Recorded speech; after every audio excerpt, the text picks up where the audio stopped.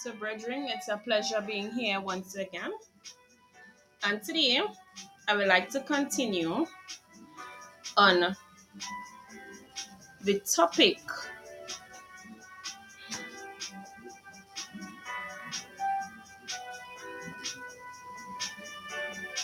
and the segment will cover today the topic area of those who covetously pursue worldly riches always fall into destructive ditches.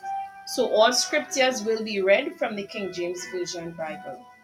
So, I'll start, brethren.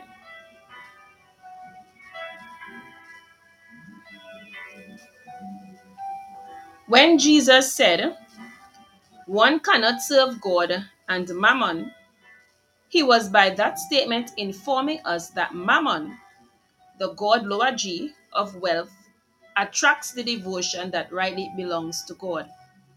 And therein lies the danger. For mammon is a false deity that demands all of one's waking hours while it haunts one while one sleeps. Moreover, it promises much, but seldom delivers. And that which you are allowed to hold, you pay for it with your very soul. Because of this fact, and to avoid one falling into Mammon's trap, God has provided us with many clear warnings concerning the potential dangers that are associated with the covetous pursuit of riches. Accordingly, the Holy Spirit inspired the Apostle Paul to pen the following admonition. So I'll be reading from 1 Timothy chapter 6, verse 10. For the love of money is the root of all evil, which while some coveted after, they have erred from the faith and pierced themselves through with many sorrows. So that's 1 Timothy chapter 6, verse 10.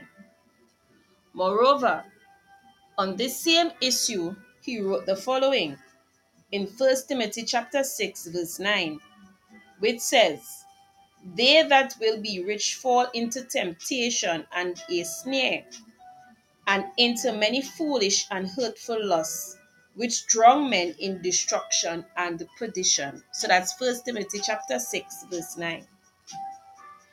Brethren, the Bible is not lacking in evidence concerning the destructive effects that the pursuit of riches has had upon those who were preoccupied with their acquisition. For example, the story of Achan readily comes to mind. This fellow, notwithstanding the fact that the children of Israel were warned against ensnaring themselves with the accursed wealth of Jericho. So, for confirmation, one can read Joshua chapter 6, verses 17 to 19.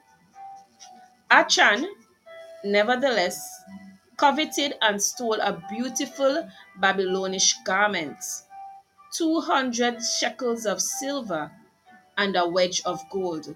So read Joshua chapter 7, verse 21 for confirmation. The covetous acquisition of these things resulted in the death of his entire household. So that's Joshua chapter 7, verse 25 to 26. Then there was Mr. Gehazi, Elisha's servant, who, after having coveted the gifts which Elisha refused to accept from Naaman's hand, only succeeded in procuring for himself and his family the leprosy of which God had cleansed the Syrian general. This sad episode can be verified by reading 2 Kings chapter 5, verses 1 to 27, underscoring verses 1 to 7, verse 8, verse 10, and verses 14 to 27. The following quote, brethren, surely highlights the deadly wages of covetousness, which is in the 2 Kings chapter 5, verse 27, which states, the leprosy therefore of Naaman shall cleave unto thee, and unto thy seed forever. And he went out from his presence a leper as white as snow. So I just read from 2 Kings chapter 5, verse 27. And can we ever forget Judas, a disciple of Jesus, who was accustomed to stealing, who sold his master for 30 pieces of silver, and being unable to face the shame of his betrayal, hung himself in remorse. The proceeds from that betrayal was used to purchase a field to bury strangers, which can be confirmed by reading Matthew chapter 27, verse 5 to 8, and Acts chapter 1, verses 18 to 19. Still in the New Testament, we have the sad story of Mr. Ananias and his wife, Sapphira, whose love for recognition and their unsaturated love for money cost them their very lives in the midst of a revival, as Acts chapter 5 verses 1 to 10 states. They perished without being given the slightest chance to recant, and this shall be the fate of many who covetously pursue material prosperity. Brethren, the wise man, Solomon, could not have put it better when he penned the following in Proverbs chapter 15, verse 27, which states, "He that is greedy of gain troubleth his own house, but he that hateth gifts shall live."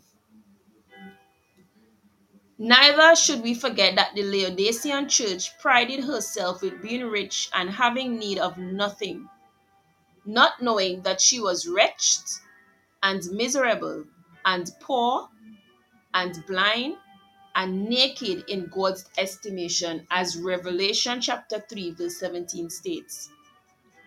This said indictment can be leveled on many assemblies today. End time saints, please be warned. And for those whose hearts are set on acquiring riches at any cost, Jesus' warning is surely fitting.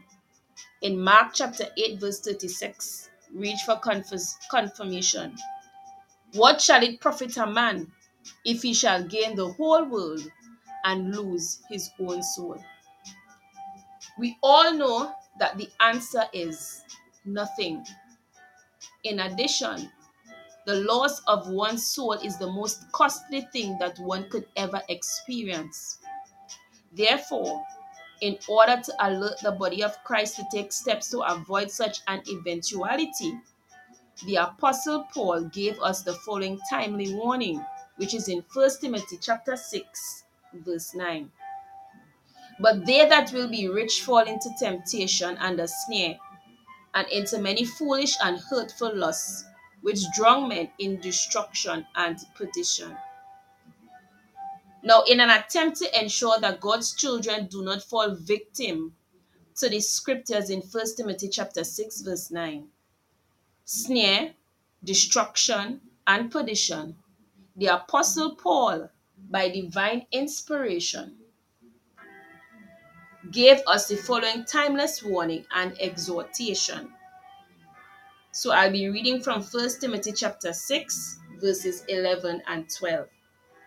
"But thou, O man of God, flee these things, and follow after righteousness, godliness, faith, love, patience, meekness. Fight the good fight of faith, lay hold on eternal life." So from the scriptures, therefore, it can be easily seen that all those who covetously seek to acquire riches will inevitably fall into destructive ditches. Achan, Gehazi, Judas, Ananias, and Sapphira are God-given examples of the wretched end of those who covetously pursue riches. So as I close, brethren, end time saints, do be reminded of this fact, that while God is not against you being prosperous, he has never been and will never be sympathetic to the religiously covetous. Therefore, as I come to a close of this segment today, I trust you'll consider this following poem, and it goes like this.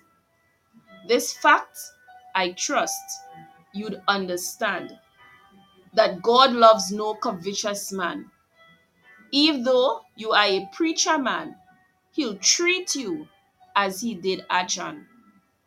Gehazi started oh so well. This fact the Bible clearly tells. By covetous practices he fell and damned his entire family as well. So that's the end of my segment today, brethren. I will be live next week again. Have a safe and productive week. Remember, Jesus Christ loves you. I love you. Prepare yourselves for Jesus Christ's return because he will be returning soon. Brethren, please spend time in reading the Holy Bible.